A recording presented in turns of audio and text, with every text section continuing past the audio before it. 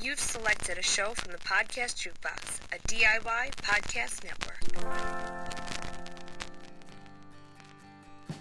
This episode of No Love Lost is brought to you by FredsBS.com. That's right, that's Breads and Spreads by Fred. At the time of this recording, Fred is actually not taking orders as he is traveling for the holidays. However, that doesn't mean you can't ring in the new year with a fresh batch of cookies. I highly recommend going to Fred's website and checking out what he has available for the new year. And guys, if you happen to go to that website, once again, that's fredsbs.com, and use the offer code NOLOVELOST, you can get 20% off of your order. So guys, go do that, ring in the new year with some holiday treats. If I may make a suggestion, I highly recommend the Brown Sugar Buddies, which go great with coffee and seasonal tea. And also, not just the brownies, but the blondies. Those are fantastic. Highly recommend. 10 out of 10, would eat again. And guys, at the time of this recording should be going up on Christmas Eve. So I just want to say, even though Lost never had its own sort of holiday special, from the bottom of our heart, we want to wish you all Merry Christmas, Happy Holidays, and a very Happy New Year. You know, take some time this year to do some good and to spread a little joy to the people around you. 2018 was a really hard year for a lot of people, so let's make 2019 something special. That's me on my soapbox. Happy holidays and enjoy the show. Let's go to the island. I would like to see the polar bears. There was a crash, and there are others, and there are numbers, and it all means something supposedly. But even though there are times we hang our heads in sadness, we know there's no love lost.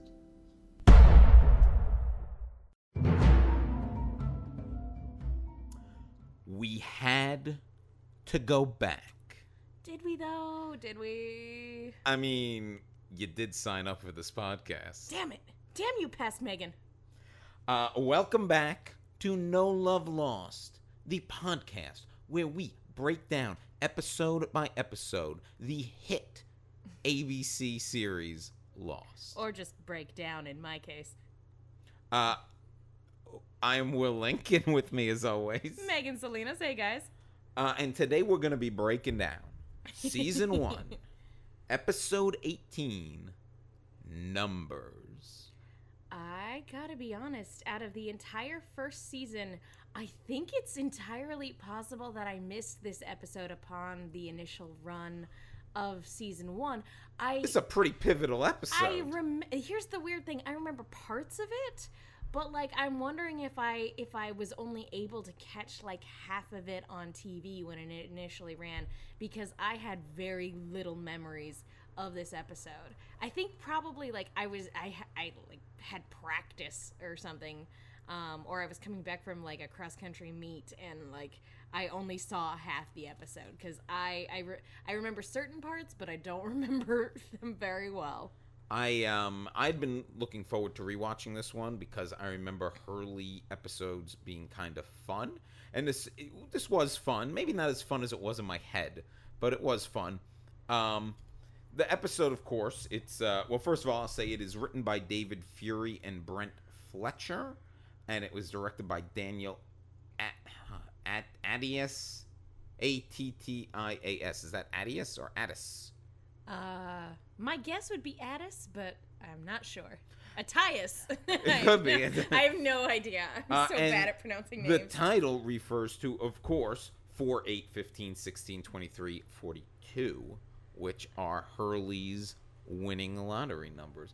Now, by the time this episode comes, we record these months ahead of time. Oh, we absolutely do. But it just so happens to be, we are recording on a big lotto night. We're recording. Have you ever? I have to ask. Have you ever used these numbers to play the lottery? I have never used these numbers, but I've heard that a lot of people have. Yeah, for sure. I'm sure for a while they were go-to lotto numbers. Oh yeah. Which I don't know about you, Will, but like That to me seems like openly inviting trouble. They're writing a curse. Who does that? Well, you know what's funny with this lotto? Because the lotto tonight is $1.6 billion. Dang, that's a lot of cash. And if you take the lump sum, I think you get like $934 million. That's so much money. I would never need anything ever again with Right? that much money. So I have this question for you, Megan, that I wanted to ask before we delve into the episode. Do you play the lotto? Have you ever played the lotto? I have played the lotto in the past, and a couple of years ago at work, there was a pool going when it was a very similar high number. However, it's not something I regularly play. Same. My roommate definitely likes to play a lot, but I'm like, hey, if I've got like $3, I would rather spend that on a taco or, a burrito. Maybe even lunch. 3 tacos. Yeah. You order off depending that 99-cent. Exactly. Like, I would rather use that to buy, go to my coffee fund than anything else. I agree with you 100%. I never played the lotto. However, I'm going to, a little outside of this episode, since it's so on point. So, my job, there was a couple years ago, they were like, oh, the jackpot's big, we got to all throw in money.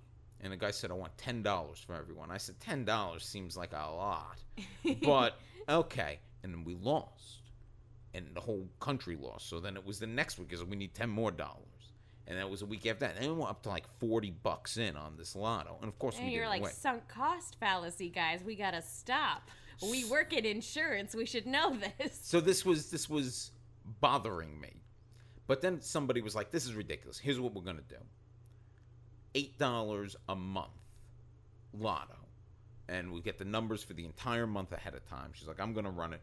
And I don't want to play lotto. I think it is a sucker's game.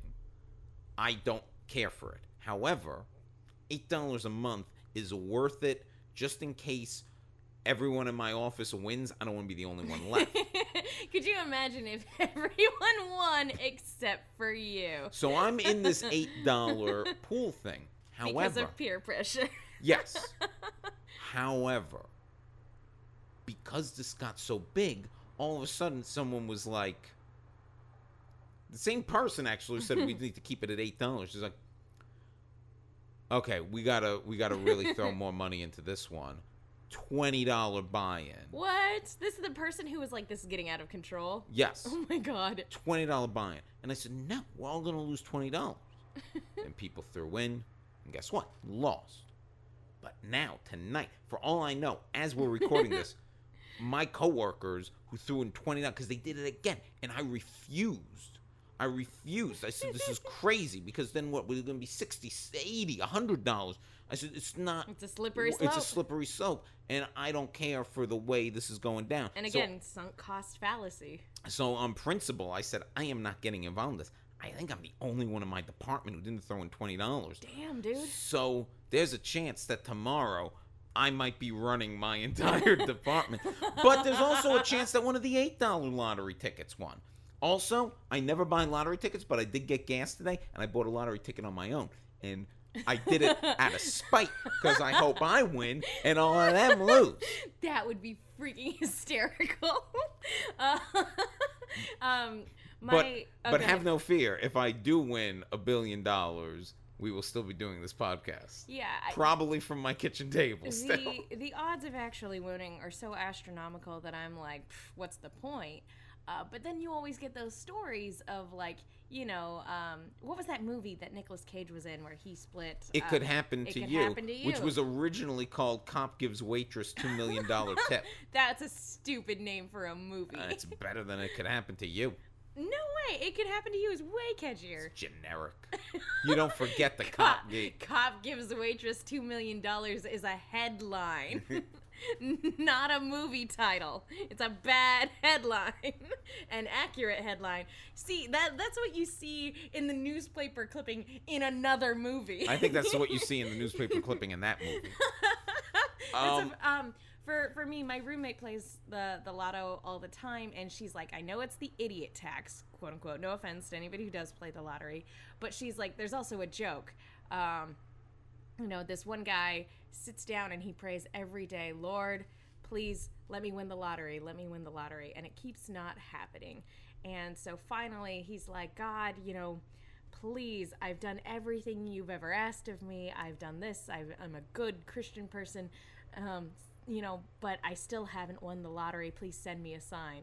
And the clouds part, and from the heavens you hear, buy a ticket. Because you can't win if you don't buy a ticket. Exactly. Anyway, I'm a little annoyed about this whole $20 lottery thing. I think on principle I've done the right thing. You wouldn't have thrown $20 in. No. So there you go. Like I said, I have gone in on pools before, but it's not for me. If I'm gonna spend the little money that I have, it's going to be on things that make me happy. That's right. I give the $8 a month as an insurance policy against being there alone. But in the past, whenever back at our old place of employment, if the people in my little group wanted to do lottery, I never had to throw in more than $2. Yeah, it was only a handful of stuff. $20. These people are out of their fucking minds. Speaking of people, the only thing I want to say is that for me, I just generally speaking don't like gambling. Like at Vegas, I put down $20, and once that's gone, I'm like, well, that's all the money I have in my gambling fund. Good day to you. I shall go see Phantom of the Opera now. The only thing I've ever kind of enjoyed gambling on a little bit is sports stuff, because then there's all a watching thing. You get excited. There's a bigger thing to it. It's not I just put this money down on a roulette wheel and then it's gone. But we should probably get into a man who was willing to spend money on a lottery ticket. Yeah, he was. So, let's start with the flashback. Okay. I have a lot of questions, Hugo. I have so many questions. Hurley is watching TV. His mom's giving him a hard time, but you gotta go out. You shouldn't be alone. Gosh, this is such the stereotypical, man who lives at home with his mother sort of dynamic. And I was just like, oh yeah, you can definitely tell this came out before the recession, before a lot of people were forced to move back home. And it's also that typical mom thing of where they feel like, well, I love my son. Everyone. It's as simple as if you just leave the apartment, you'll meet somebody. You'll do as if go outside and get me grandchildren, even though that's not her accent. Yeah, but it's that kind of a thing. Yeah, Mijito, go outside and get me grandchildren. That's more. There you go. That's Hugo's mom. So he's there, and then he's watching. He's watching the lotto. He's got his ticket. And the numbers that come up are 4, 8, 15, 16, 23, 42, and he promptly faints. Because he just won. He just won the lottery. A record jackpot. Record. How much was it? Oh, I didn't write that down. Well, he says later that he, after his fortune grows exponentially, that he's worth, over $160 million. Yeah, he says he's worth $156 million. Yeah. Later. But I imagine that he... That was after his fortune grew exponentially, and we'll talk about those things. Yes. So, there's the press conference, which, by the way, if I won $1 billion, I'd be a maniac at that press conference. I would be a rambling lunatic, because I think at that point my brain will have broken, and I would just be on there, rambling away about all the nothing I'm going to do with that money, because let's face it, that's what I'm going to do. You would buy... Let me guess what you would do. Would you buy your own movie theater? I would. That would be a strong possibility. I would certainly have a wonderful home theater. But I would consider buying a movie theater. I think that if I was stupid rich, I think a movie theater or a play theater would be a lot of fun. Maybe the property taxes would be too much for me to actually run, but I think if I was an eccentric rich person, I would love to just own a theater and be like, theater troupe, go and put on performances. I don't care what. Or you do care. Like, I'm in the mood to see Hamlet, but we've been rehearsing Macbeth for months. I'm in the mood for Hamlet. And I am also in the mood to be Hamlet. Yes. And they're like, oh, God. This eccentric old lady. So I like how also you win it at your age now, but you immediately start acting like because I think that's like what an I would old, do. Like silver screen movie actress. Like I'm ready for my close up, Mr. DeMille. Like that demented sort of stereotype. I would immediately become like Charles Foster Kane. Yeah. I would immediately be like, I'm buying newspapers and like I'm moving into Xanadu, my mansion. yeah, I'm gonna build my a mansion. There'll be a Gothic zoo. mansion atop the hill. I'll meet some terrible singer and build her an opera house, even if she doesn't want to sing opera. I'm like, you'll sing opera and you'll like it. They'll believe what I tell them to believe. Yeah, that would be, I would totally, and I'd have people over for these parties, but I'd be a recluse the whole time. I'd be like up in the window watching as everyone's out in the party. I would definitely get like a mansion where I would just be sitting and waiting for a murder mystery to happen. So anyway, see, now we're getting into too many flights So of fancy. it's a good thing that neither of us are rich, because we'd immediately go insane. Hey, Megan, we're 13 minutes into this podcast, and 10 minutes ago, they announced the numbers. For all I know, I'm a billionaire right now. But we're gonna press forward with this episode. Okay. And tune in next week to find out if I am a billionaire. So he has a press conference, and they're asking him how he came up with the numbers, and he's being kind of coy about how he came up with the they numbers. just came to me. Yeah. And he's talking about he's got his whole family there. He's got his brother. I'd forgotten he had a brother. He's got his mother there. And, of course, he's got Grandpa Tito. Grandpa Tito, he's worked harder than anyone Hugo knows. And he's finally going to get a vacation. So, naturally, he immediately drops dead. This was so sad to me. Like, I know that a lot of this episode gets played for laughs, and I know that, like, later on we'll get to definitely, I think, an inappropriate moment that's played for laughs. But this moment was so sad to me. Like, I actually had to pause and, like, walk away for a minute, because I was like, I'm gonna step away, because I see a lot of, like, my dad and my grandpa in like this moment of like somebody who works hard their whole life to provide for their family, and then like when they finally get a chance to retire, that's like when the curse comes for them. And I was just like, no, that's so terrible, they work so hard. So press conference doesn't go great. Tito's dead. Oh, again, it's so sad. But he's driving around. Abuelo, no. And we kind of get a little bit of like his mom. It's been a tough time for his mom. Why? Well, a couple of crazy things have been happening. At the funeral, the priest got hit by lightning. Yeah, what the hell? His brother's wife left him. Just bad luck has been happening. But he's bought his mom this house. He's excited. So excited that he blindfolds her. Well, I do want to point out that before this moment, he points out that, like, hey, Mom, do you ever think that, like, the money's cursed? The money's cursed.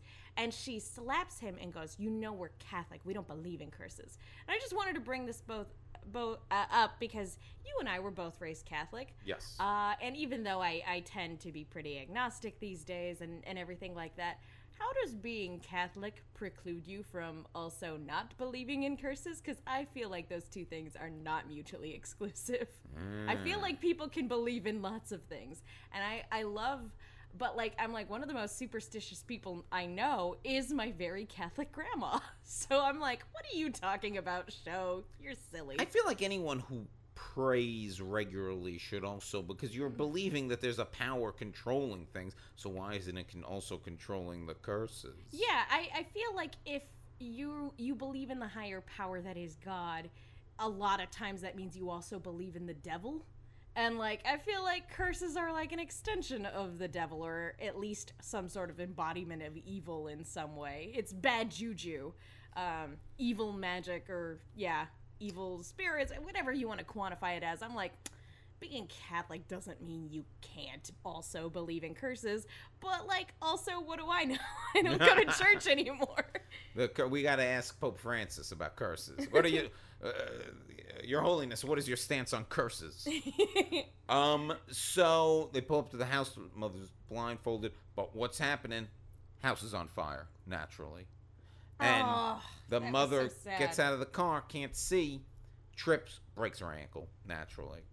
So then, of course, they call, 911 because the house is on fire, but the police show up, think Hugo's drug dealer, and try to arrest him. Yeah, because I guess somebody else had already called about the fire, or somebody else had called about about a couple Hispanic people driving up in a Hummer, and immediately assumed, a Hispanic person in this neighborhood, they must be a drug dealer. The mother even gives him a look like, maybe it is a curse. And she does the sign of the cross, which, ward off evil and all that. I will say a little fun bit of trivia that we read about before we started recording is that Hugo had already very much started believing in the curse before bringing it up to his mom, because he's wearing a necklace that's the Chinese symbol for luck or fortune. So you can tell he's already kind of subtly trying to ward off evil in some way. He's trying to change things around. Yeah, he's like, maybe I would have to rewatch the episode again to see if maybe he had like a rabbit's foot on him at any point, or other sort of superstitious things to try to counteract the evil of the curse. But bad things are happening, but Hugo's making money. Because we see it in talking to his lawyer. Even bad things that happen. Sneaker factory burns down. People die. But they were overinsured. He's actually making money from it burning down. And he's come to own all these things that it's like... He's like, I don't even know why or how I own this, but I own this now. He owns a box company he knew nothing about. Who John Locke works at. Yeah. He can buy and sell John Locke. You know what? Here's the thing. Is that a thing that happens? When you're super rich, do you just suddenly be like, oh, by the way, you own this company now? Like, is that a thing that happens? I think since he was talking to a financial advisor, it's entirely... He was making investments? I think it's entirely possible. One of two things. Either another family member died, which was entirely possible, and he became the heir of these things, without really knowing it, or... because he believed or maybe he was just like, this is so much money, I have no idea what to do with it. He just sort of left it all, especially if he was believed that the money was evil. He's like, maybe if I don't touch it, it's gonna stop bringing me bad luck. And so he just left it in the hands of financial investors, and they invested in all of these different companies and stuff like that, which he, because of then I guess the wheels of fate, he now becomes the majority shareholder or something. I don't know.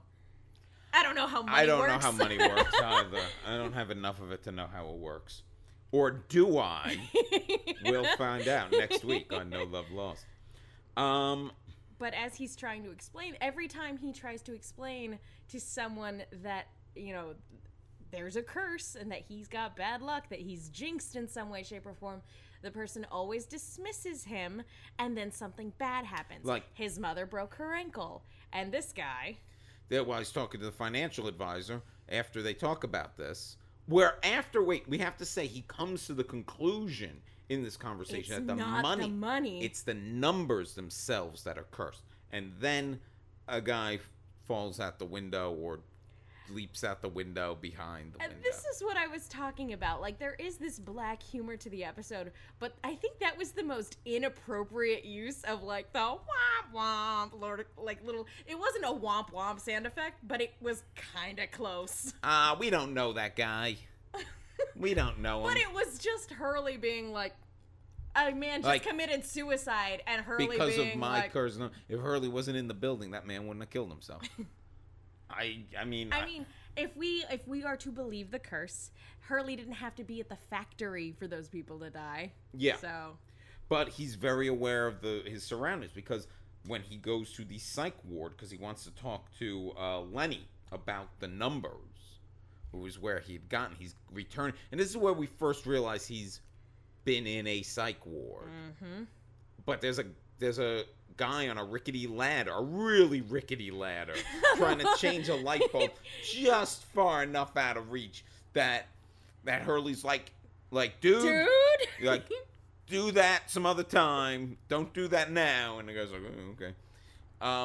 And Hurley's just like, I just saved your life. I just saved your life, dude. But he goes to the psych ward and he wants to talk to this guy, Lenny. And then former doctor knows her, and that's when we realize, oh, he's been in here. He was institutionalized in some manner. Yeah, and I think that was like the first time we really look at Hugo differently. Like, it's a surprise to learn he's rich, but it also explains why he was on TV in Jin's episode. Yes. But this is like the first thing, because Hurley is so lovable and easygoing. You know, it's definitely not what we think of when we think of mental health. And I think that actually, in the hands of a different show, like, this could have been a good opportunity to have a mature discussion about mental health. But because the show is lost and more interested in cryptic nonsense, like, well, I mean, they get into it more with Hurley. I mean, I don't really remember much. We get more. They delve into it more, and probably not as deeply as they could or maybe even should, but this is not the only time we deal with that. I would feel more comfortable making a full assessment on that after rewatching those episodes, but from what I remember, I just remember sort of the mental hospital being used to set up things that don't really, to set up mysteries that don't really get paid off. In my mind, as far as my recollection, I am fully willing to admit that, like, that's definitely a biased take and one that's based on very shoddy memory. Okay, well, I'm willing to say, at least from the character, that we deal with his mental health more throughout the series. Like I said, I just remember it being used as sort of a prop to set up things that don't end up getting satisfying payoffs. But there's real emotions down the line when Hurley, like, when we find out why he's in there, and in his sessions with psychiatrists. Granted, there is one particular thing with Libby set up in the mental hospital, and that's where my mind goes. But I would love to rediscover those things, because I have long since forgotten. Guess what? You're going to. Also, check, please. And also, I have to go to my car for unrelated escape reasons. Bye. So, we come upon Lenny, and he's playing Connect 4 by himself. And he's muttering the numbers. And Hurley's basically like where did the numbers come from? I use these numbers in Lotto. And suddenly Lenny, who seems like real out of it, gets very lucid. And he's like, you shouldn't use those numbers. He was like, you did what? Yeah, you shouldn't use those numbers. And he starts freaking out that they have to drag him away. He's freaking out about the numbers. And he got them from someone, he heard them with Sam Toomey. And where's Sam Toomey? He's in Australia. Who would have guessed? Australia. And this is how Hurley got to Australia. He went to Sam's place. Sam was dead. But his wife, his widow, she knows all about the numbers. Mm-hmm. And she tells a story about how they were in a listening post in the Pacific, and they heard these numbers in the stat. They would always be listening, Lenny and Sam, all night.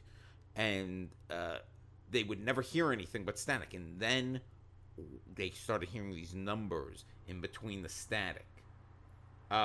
So then he used the numbers, him and his wife, to at the fair, and to win like $50,000 or something. Which, I assume it's because he did it on a lark, not because he actually believed the numbers held any significance. Yeah, he probably until had after the fact. He probably had to pick numbers, and he's like, well, these numbers are in my head, might as well use them. However, I'm a little unclear of what this competition was. It sounds like it was a bean counting. So wait a second. What numbers did he use? Because the numbers are 4, 8, 15, 16, 23, 42. Was he saying there were 4 trillion Hold on, 815? How many is this? Yeah, how many digits? So yeah, 4. Hold on. Let's see. If we change the commas so that it's 3 there, 3 there, maybe 4,815,000. No, that's not right either. Yeah, maybe wait. you were right. I'm How gonna many fucking talk a little bit beans? about the scene while I figure out the bean number. How many numbers is this? I don't know about you. I've always been really bad at those guessing the number thing. What I'm more concerned about is that the widow says that this guy had been running this same scam and no one had ever gotten close. And I'm sitting here going like, well, if it's a scam, why didn't he just lie? That's true. There's a lot of holes in this bean store. I don't care for this bean store, and it's never bothered me. Okay, I got it. It's not trillion. It's 4,815,162,342 How big is this goddamn jar? That's a lot of beans. 4 billion beans. So I don't understand how he used the numbers to get the bean count. It must have been like a jar the size of a refrigerator, at least. Probably more like the size of your kitchen. For 4 billion beans. How's this guy carry around this bean? I don't know. Maybe this guy just used a portion of the numbers, because we know that portions of the numbers can also have an effect on the world around you because of stupid arbitrary reasons, which we're gonna actually have to get into a discussion about what we think the numbers are.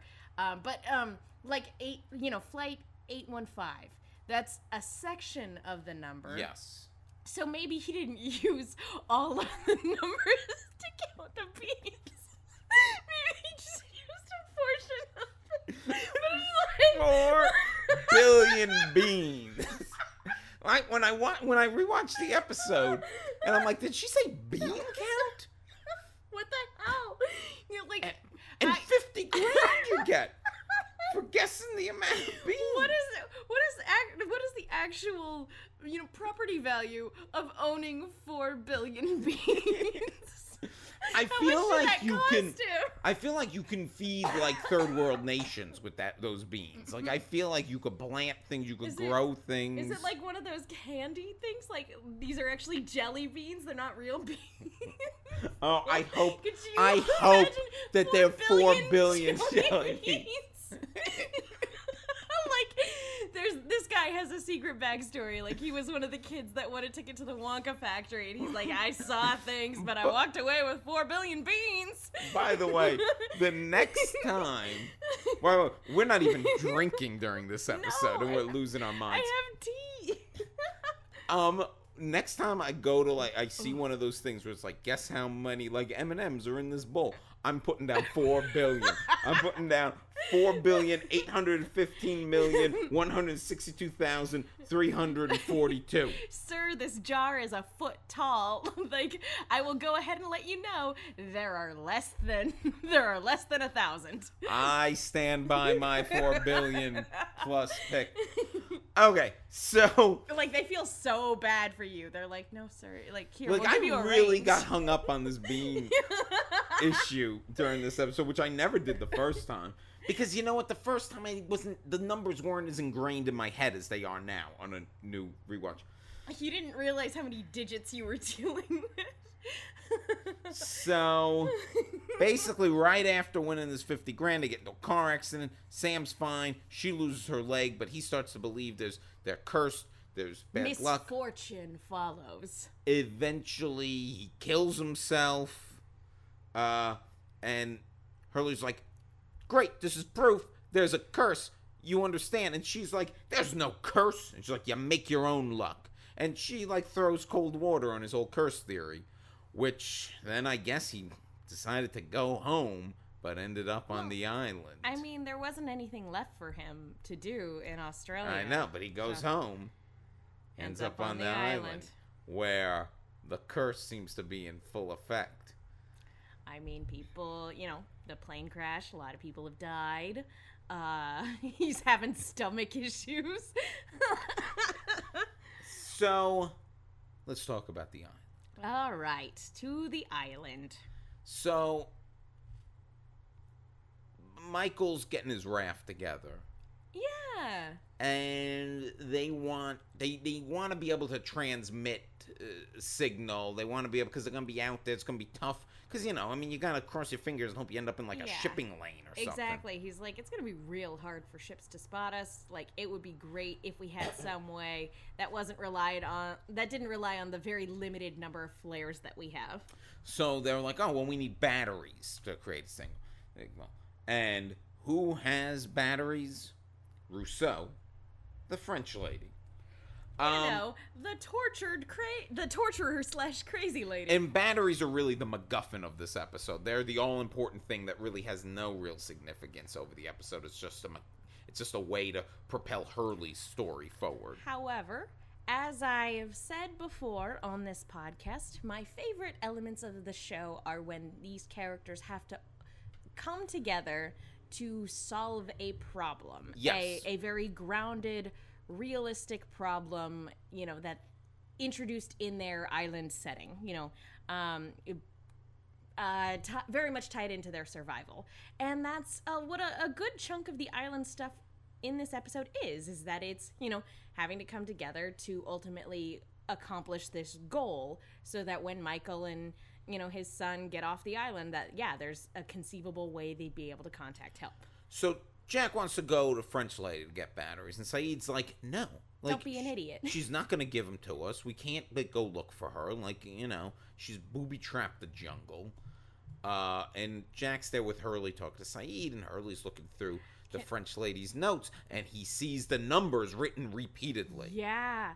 I do want to say, though, that, like, is it just me, or is Lost, like, all the characters in Lost super dismissive about PTSD? Maybe it's because everybody has PTSD from the crash, but, like, Saeed went through some shit, and, like, they're like, well, your feelings don't really matter. We need to go get those batteries. Yeah. Just like when Charlie was captured and tortured, Rose was like, stop being sad. And he was like, okay. That one I think is a bigger issue, because I understand they need the batteries, but, let Charlie be a little sad. It was a rough time. I get it. There's stuff to do. We need to move forward. But at the same time, I'm like, man, upon a rewatch, this island is very super insensitive to PTSD. But, we got stuff to do. So, later that night, Hurley approaches Saeed, asking about the French woman's notes and things like that. And he's like, oh, you said there was Middle a wire. Of the night. And Middle of the which night. is not suspicious at all.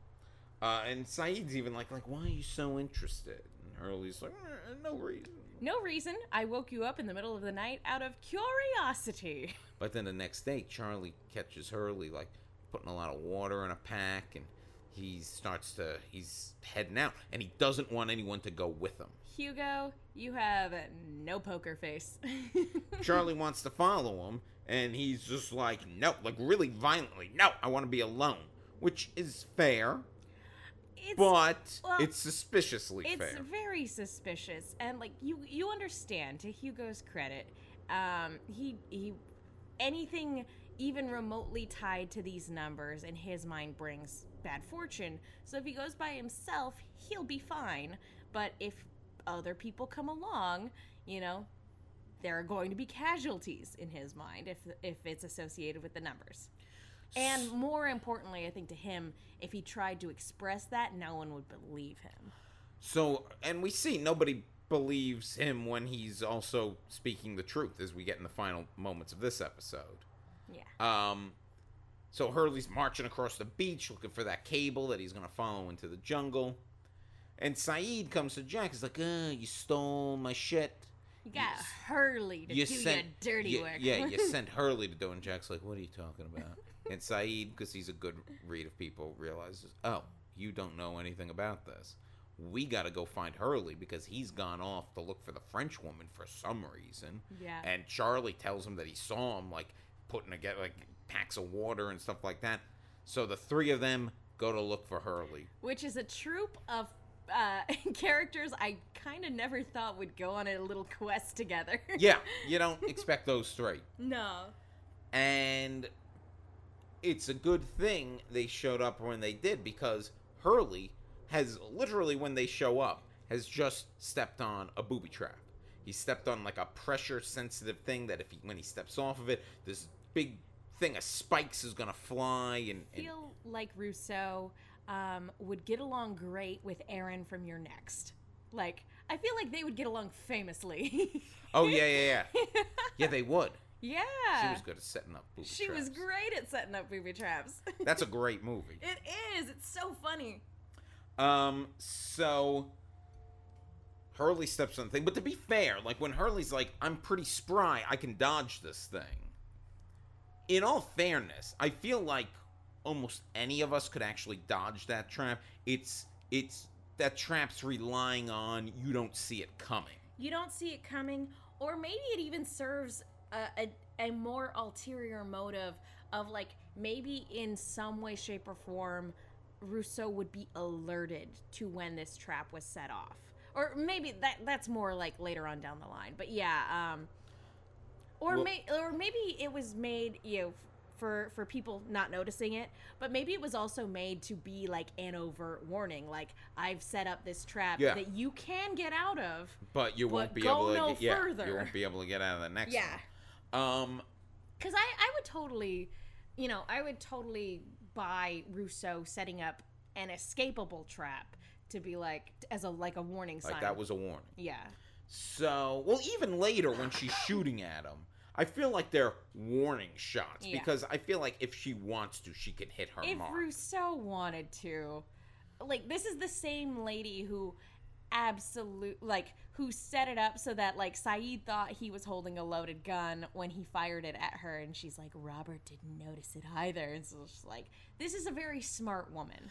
Anyway, this trap, this is also another weight thing that's mentioned with her, because they say we have to replace the weight on that Indiana Jones style. But Charlie even makes like that's not going to be easy to find, which is true. And I think the weight stuff, eventually we realize how the weight stuff, not in this episode, but how it's tied into a lot of where he's at mentally and what he blames himself for and what put him in that institution. And you also very much, I don't remember the order exactly in terms of like the flashback of when exactly in the runtime of the episode we find out that he was in a mental institution, but a good portion of this episode, Charlie is voicing his concerns by saying, you're acting crazy, you're acting like a loon, you're acting nutty, all of these variations of the way of saying crazy. And that really starts to poke at Hurley for a while. And that really starts to come into play even more when they get separated. Yeah. So it's just barb after barb after barb, and this guy who's normally pretty lighthearted and pretty easygoing, but like, he's got feelings too. The episode is actually, when we talk about it in this way, the episode is actually fairly straightforward, because they get out of that trap and then it's like a new trap. They see the rickety bridge. And they're like, what are we going to do? How are we going to get around this? And Hurley's just walks across it. He's just heading across the bridge. The power of his good bad luck. Yes. I am invincible. But he's so determined. Like, he's like, I need answers to this. I will go across this rickety bridge. And it's also, look, I mean, watching that as a viewer, you assume Big Hurley's going to break this bridge, and he doesn't. He gets all the way across. Pretty much just fine. So then cocky Charlie's like, I'm going to go across it. Curse my hubris. And he barely makes it. The bridge collapses out from under him right when he's at the end. He has to kind of jump forward, and Hurley helps him up. And now they're separated by this crevasse. And Jack and Sayid are like, you guys wait there. And Hurley's like, nah, we're good. We'll go. You wait for us. Can I just say that, like, I love concerned mom Jack. Like, Jack, like, I think Jack is, you know, at his best in the pilot for sure. But, like, as the series goes on, I know we have a lot of complaints about reluctant hero Jack and about, like, sanctimonious Jack. But I really love concerned mom Jack, the one who's patching up scrapes, the one who's providing emotional support when he's the side character. And right here, when he's like, no, Hurley, you stay right there, I'm gonna come get you, like, it just came off so concerned mom to me, and I love that. I'm like, oh, Jack, you're adorable. This is one of those episodes where I'm like, oh, I like Jack again. I'm gonna go back and forth on that a lot this series. Yeah, but, like, I mean, here, I'm like, aw. My least favorite Jack is, I've seen incredible things happen, but I still don't believe anything weird is going on. Like, okay, calm down, Jack. You saw, like, a smoke monster. It's a thing. Like, you saw it. Stop pretending it's not a thing. But anyway, that's when Charlie really starts laying into Hurley. And but Charlie's also like, you know, I want answers. I don't know anything about you. You never tell us about you. Tell us things. And Hurley's about to maybe say stuff to him when shots are fired at them. Yeah. He was this close. He was like, I'm going to tell you the real reason why I'm out here and why we're looking for stuff. And then boom, boom. Russo's warning shots. Actually, I should say before that, Russo's old home is blown up. Clearly, she had set a trap for that to blow so nobody could, like, get her shit. Yeah, mainly Sayid. Sayid was the one that was like, she knew I would come back eventually. Or she bet that I would come back with other people eventually because she suspected that he wasn't a survivor of a plane crash, that he was actually one of the others. So to hedge her bet, she was like, okay, I'm gonna rig this place to blow. Mic drop. Russo mic drop. So Charlie wants answers. Hurley shots are fired. They start running. They get separated. And Hurley runs right to Russo. Again, a character interaction I never kind of pictured in my brain. And I know Hurley's not really crazy, but this scene's great. He certainly comes on strong in this scene. And he basically out-crazies the crazy woman. Like, he basically, and that's how, like, he goes in to this rant about good old fun time Hurley, but I want answers. I want to know what's going on, and I want to know about these numbers. And he goes on such a crazy rant that she lowers the gun. That she looks at him like, oh, like, you're, I'm gonna, you know. She's like, okay, calm down. Yeah. He out-crazies the crazy woman. I think what it is that, like, he mentions Sayid, and she looks at him, and he doesn't look, and granted, we get contradictory stuff later on. Earlier in the series, she said she's never seen any of the others. We find out later that that's not true. Whether she was lying or whether the writers just hadn't written that, I feel like we'll make a better judgment on that when we cross that bridge. But Hurley, you know, with our aforementioned knowledge of things to come, we know he doesn't look like one of the others. He's not. He doesn't look like somebody who's been living on this island for a long time. Yes. And certainly not acting like one. Yeah. He certainly looks and acts like a fish out of water, out of his element for sure. So I think that, and Russo's good at reading people. You know, she's very careful and very paranoid, but she's good at reading people. Looking at Sayid, looking how clever and tactical and, you know, fit he is, like, I definitely buy her being like, I can't trust this guy, you know, he could be an Ethan, you know. Yeah. But looking at Hurley, he's so out of his element that I think she's like immediately like, okay. And then he mentions Saeed, and she's like, okay, yeah, you do look like somebody who came from like not around here. And also, it's like, it's coming off very honest. Yeah. It's not coming off. There's nothing phony about the breakdown he's having. As you know, Saeed, as much as we love him, you know, he was doing just as much to emotionally manipulate her into letting him go as, you know, as he possibly could, you know, from all of the years of, you know, training that he has trying to manipulate people for information. Hurley just, you know, and so like Rousseau is accustomed to seeing those tactics, and in terms of like, because that's the first real social interaction she's had in a long time, but Hurley is just like, lady, just tell me, what does this mean? That is not the tactic of a mastermind looking to get information out of you or looking to trick you. That is just the tactic of a mad, not a crazy person, but like a person at the end of their rope who just really is frustrated with their situation. So she tells him her story of the numbers, which was that they picked up a transmission. The transmission was coming from the radio tower on the island that's near the Black Rock.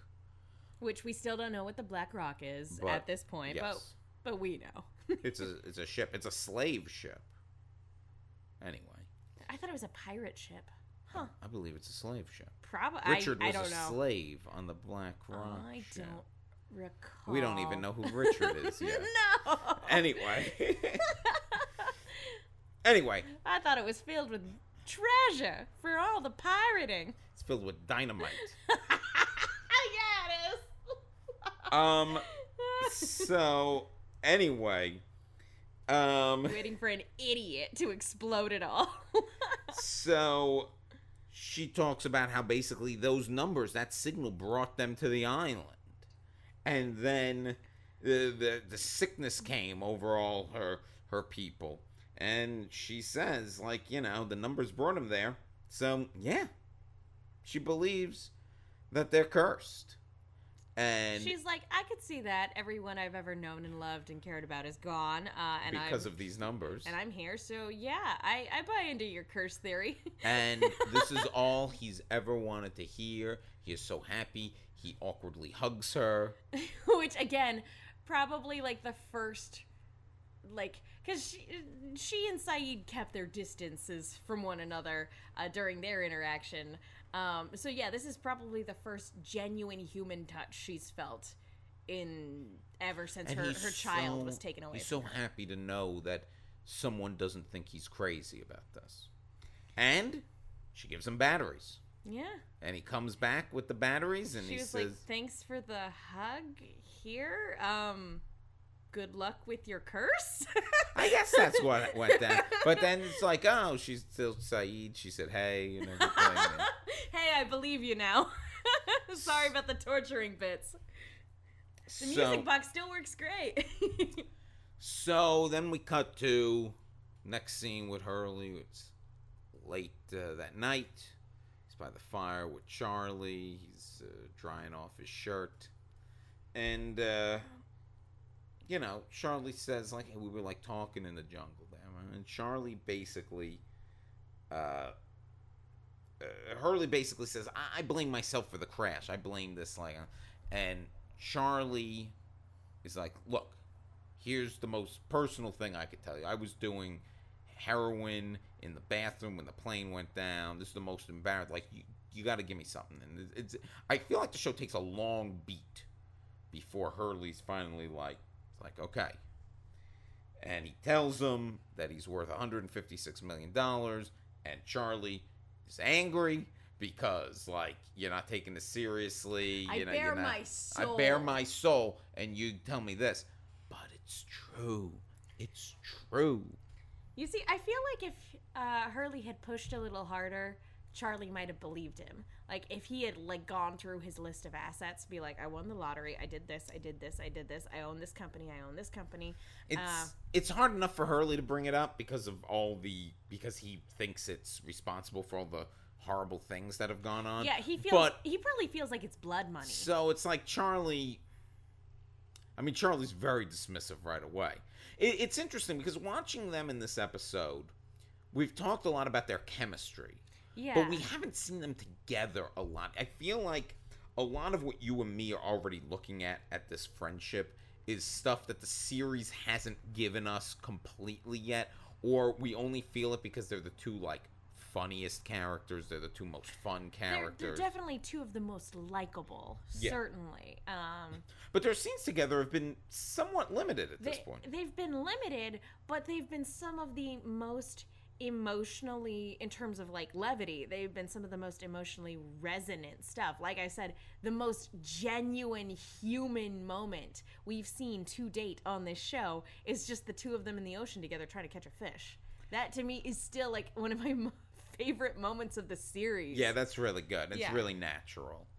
And again, I'm 100% I'm 100% convinced that was improvised.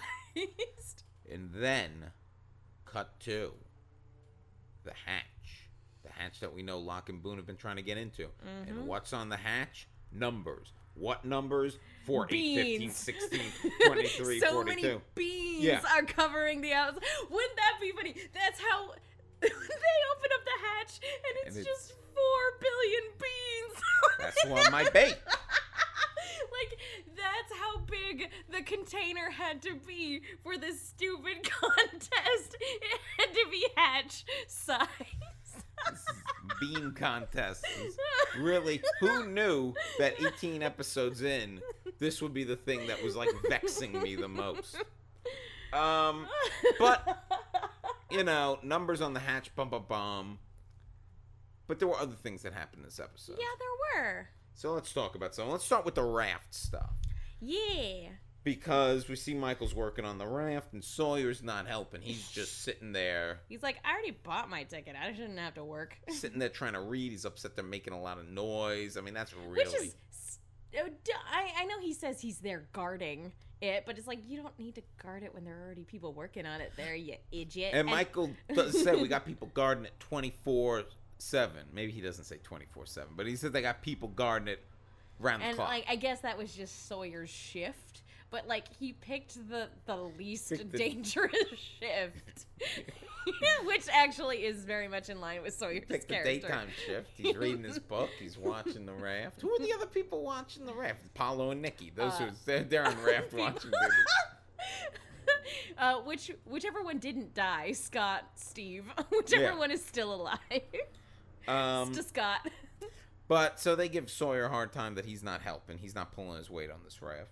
And then also Sun is watching Jin and thinking he's going to go off on that raft. Michael and Jin are screaming at each other in languages they don't understand. And she's like, he's going to go off that raft. He's never going to talk to me again. Mm-hmm.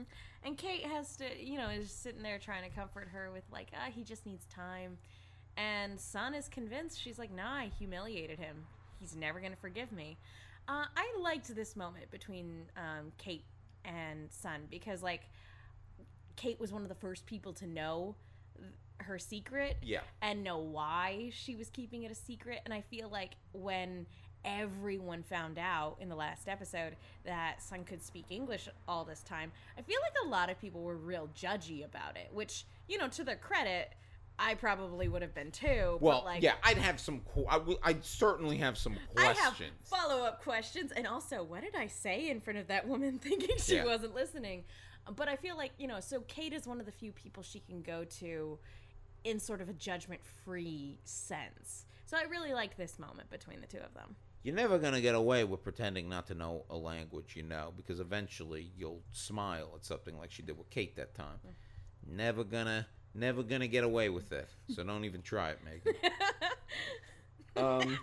Don't worry, I could never possibly get away with pretending to not understand English, because the only other language I even come close to speaking is Spanish, and I'm so bad at speaking Spanish that I could never fool anyone in any capacity. So the final plot line, I guess the biggest B story. There isn't really a big B story in this. It's just sort of a bunch of little C stories. So Locke goes up to Claire, says, "Can you help me with something?" And Claire's like, I'm pregnant. I can't do anything. He's like, "Can you hold a saw and do this?" And she's like, "I could do that." And he's like, "Come on." I really liked what he said, though. He's like, "You're perfect." Yeah. Now, we've talked a lot about the cult of John Locke on this show. We have. And we started making those that maybe is a half joke, but it seems like every episode he's got somebody pulled aside and he tells them some story, whether it be about Walt, a miracle happened to me. Boone, your sister, can't be trusted. Shannon, why do you care what your brother thinks? Yeah, he tells Sawyer the story, and that was a very PTSD heavy episode. And now it's the and because he has these individual moments with everyone, it really feels like he's recruiting them to all believe in island magic for his cult. Like, he takes them, he separates them from everyone else, he tells them some tale, and he somehow does make all their lives just a little better. Mm-hmm. Any good shyster. You think your life is better afterwards. But he's not a shyster, because he legitimately believes in the power of this island, and to a point, he's correct. To a point. As we've said time and time again, he is misguided and naive about the forces that are actually on this island. And at this point in the series, it's hard to say whether or not they had decided to make John Locke a villain or not. Because I'm definitely setting my flag in the ground in the camp of they were making up way more of this as they went along than I think a lot of people give them credit for. However, yeah, there's a lot going on with Locke here that does pay off in ways when you get to the end of the series, that about his character. It's interesting if you look at this from the perspective of they were setting John Locke up to be a villain. Like, say that was more where they were going in season 1, was that they were going to set him up as a villain, setting up his own cult. We also have that prediction from the psychic earlier this season where he insisted that Claire has to be the one to raise this baby. John Locke making her this little present could potentially give him the opportunity to snatch said baby later on for culty purposes. So I'm like, ooh, that's interesting, legwork if that had been the direction they were going. They have a nice chat about it's Claire's birthday. Yeah, no one knows. We talk about her memory loss, things coming back, things that aren't coming back. She's happy he's given her something to do at the end of the day, because she has been a little bit of a pariah. Yeah, maybe pariah is the wrong word, but she's definitely like, you're not, if you're throwing a dinner party at the island, she's not the first person you're inviting. Everybody forgets that she was the one that set up that really nice memorial. Yes. Because everybody looks at her like she's made of glass, or more specifically, like she's a ticking time bomb. Because of the whole baby thing. Yeah, people are like, we don't want to deal with this. You throw the kidnapping and the attempted murder and then the actual murders on top of that, and you have somebody that it's understandable that people would want to avoid. Like, not out of malice intent or any sort of maliciousness, but like, where Claire goes, trouble follows, sort of thing. I don't know.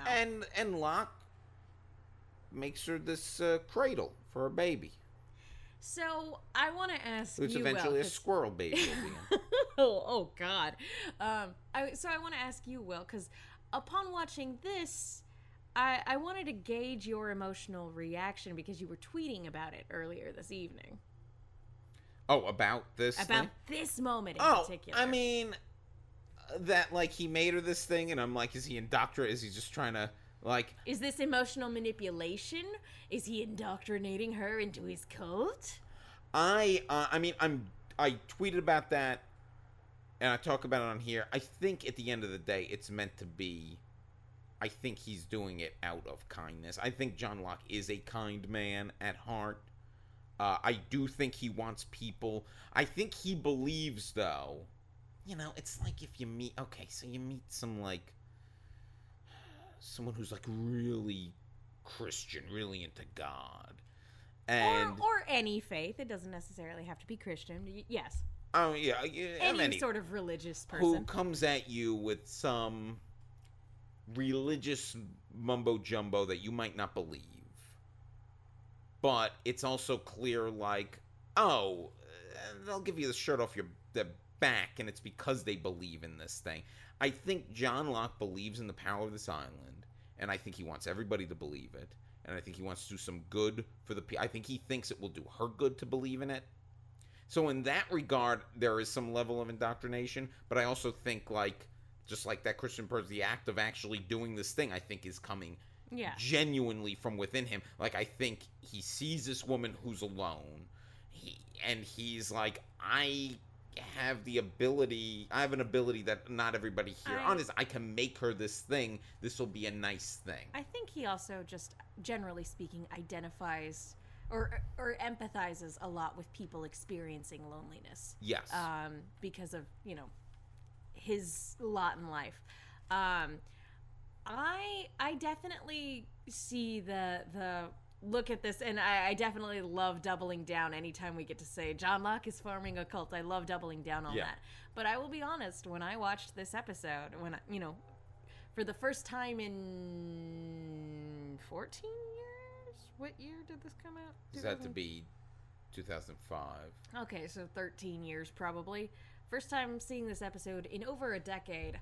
I looked at this moment, and the moment he flips it over to be a cradle, I went, "Aww." It's sweet. Because it's a sweet, genuinely sweet moment. And honestly, a gesture like this not only is very useful to Claire, but it's also right up her alley, just in terms of how quirky and cute she is. This was a quirky way to give someone a gift, and it's totally up her alley. And it's a very kind thing, but at the same time, this is also the same man who drugged a boy a couple episodes prior to emotionally manipulate him into doing what he wanted. And he said that the reason that boy couldn't tell everybody about the hatch yet is because they weren't ready. So I definitely see both perspectives of this is just John Locke being a nice person, because I immediately yelled, I'm like, this is the nicest, sweetest thing John Locke does in this entire series. But I also see it as him sowing the seeds so that he can make everyone ready for when they reveal what's in the hatch. John Locke is a good man who is easily manipulated by dark forces throughout the series. Yeah. But in his heart, he's a good man. He wants to do the right thing. He wants to help people. He's a good, gullible man. So, that's numbers. I do want to bring up just real quick. I know we're running short on time. I guess go ahead. No, bring it up. Well, it's my Man in Black. So, but I was wondering I was wondering if I should bring it up as a completely different discussion point, because I feel like it is a subject worth debate, but we can just go right into Man in Black and Manamite. Since it seems like the longer talk will be about the Man in Black, let's start with our Jacobs. What is yours of this episode? There were a lot of really great, wonderful character interactions in this episode. As I mentioned, that moment with Kate and Son was really sweet. Jin and Michael bickering is just comedy gold. I'm going to give it to 2. I'm going to give it to the moment where John Locke gives Claire the cradle, because it made me feel a feeling, and I'm like, okay, show, whenever you do that, I'm going to have to give it to you. But also Mom Jack. I love concerned Mom Jack. Like, those two things are my Man in White. I'm gonna give it when Hurley exasperated loses it to Rousseau, because I think one, it's a really good performance out of Jorge Garcia, who we've seen do a lot of stuff, but like this is like it's both funny, but it's also maddening and upsetting. Like it gets a whole range of emotions, and it has a nice little comedic beat at the end. And I think Rousseau's face is priceless during it. Yeah. I like that whole sequence, and I like the relief he has of. Well, and it's also really, really satisfying seeing Rousseau get to have this genuine moment of human connection. And as a close third, I will put Rousseau now being a sort of tentative ally as also a man in white. Like, I like her being a potential ally out there for them now, or at least less antagonistic. My Man in Black is obviously that bean count is bullshit. I'm much more curious what yours is, though. No, man, we gotta go down this bean counter rabbit hole. We gotta track this guy down. He's pulling the scam all over Australia as we speak. Him and his 4 billion beans. How tiny are the beans, Steve?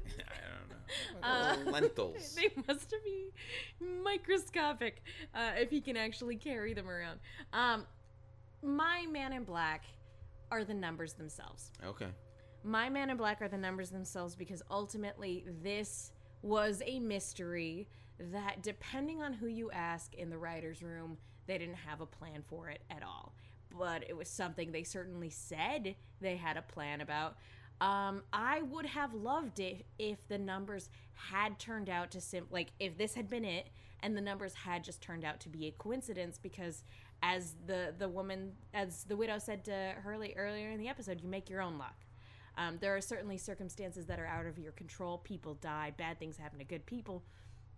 But ultimately, you make your own luck. And maybe, that's just me projecting a little bit. But, like, the numbers themselves either make them make them a cursed thing, or make them a coincidence that Hurley needs to come to terms with. Because what this show does after this episode is it continues to dangle the numbers as being something that they're not. Well, you type them into the computer and they add up to 108. I should have done the math on that, which is every 108 minutes you have to type them into the computer. It goes to this crazy equation that they talked about in the writer's room. The Fabian equation, or I don't know. I don't remember what it's called. This is a fair Man in Black that I want to defend the numbers a little bit more, but admittedly, on my rewatch, I have to. There are things I think I'll be better suited to defend the numbers with when I see them down the line. Well, from my understanding of it, earlier in this season when we got into a little bit of a heated discussion about the numbers, you mentioned that the numbers were touched by Jacob, and there's later they represent them on the walls of a cave. Yeah, in terms of candidacies, which my counterpoint is I'm like, okay, if these numbers are touched by Jacob, I feel like that's proof that Jacob is in fact the villain of the story, because nothing but misfortune followed Hugo. So it's like, are these numbers divine or are they not? Because if they are divine, then there's clearly, then Jacob's clearly a monster. Well, Jacob's the villain of the story in the same way that God is the villain in the Bible. In which he's not. But you know what I mean? But I mean, he asks some pretty heavy things of some people. He floods the earth. I mean, God's not, Abraham, sacrifice your son. Yeah, Trust me. Yeah, what he does to Job, I mean, God does some terrible things to people in the Bible. Jacob is just the same way. So I mean, it's Sorry, no.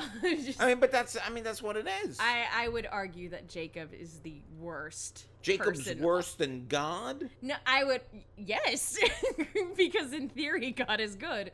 I feel like Jacob's a villain, a sanctimonious villain. But that's a discussion for a different day.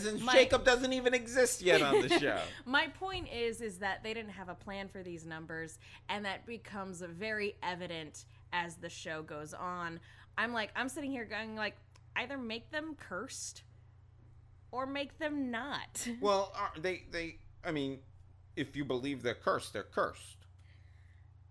Yeah, but like, because again, once we find out near the end of the series what the numbers actually are, that doesn't line up with Hugo's narrative. But is that a curse? Is that really a curse to be part on Jacob's list? Is that a curse? I don't know. I feel like it is because. Well, then there you go. Then you have answered for yourself that the numbers are in fact cursed. I suppose so. They're cursed because, if that's the case, then then you have just agreed with me that Jacob is in fact a villain. I never said he wasn't. I just argued that God is also a villain. I'm just saying. That's all I argued. I argued that there's Jacob's a complex deity like God. I feel like Jacob comparing himself to God is absolutely something that Jacob would do. Okay, listen. I gotta go collect my $1 billion. I'll tell you what. The only way there's no next episode is if my coworkers won on that side bet without me, because then I had to kill myself. If you do win, will you at least take me out to dinner? Because I want to say that I knew you win. Yeah, no, we'll go. We'll get some Taco Bell. Some Taco Bell. And we'll record it. No Love Lost. Yeah. Megan, where can the people find you? Y'all can follow me on Twitter and Instagram at the Menguin. That's TheMenguin. And you can follow me on Twitter at The Real Will Link. And you can follow us on Twitter at No Love Lost Pod. I want to hear from you guys as you leave a review. I want to know what you would do to help us track down this bean counter. Yeah, I think this charlatan. This has been a delightful episode. And until next time, see you in another life, brother.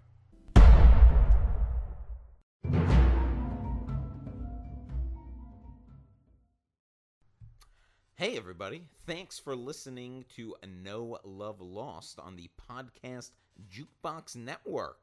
Yeah, we really appreciate you guys listening, and if you guys liked the show that we put on, you might like some of the other shows put on by this lovely network. Off the Cuffs, which is a kink and BDSM podcast, which is very popular.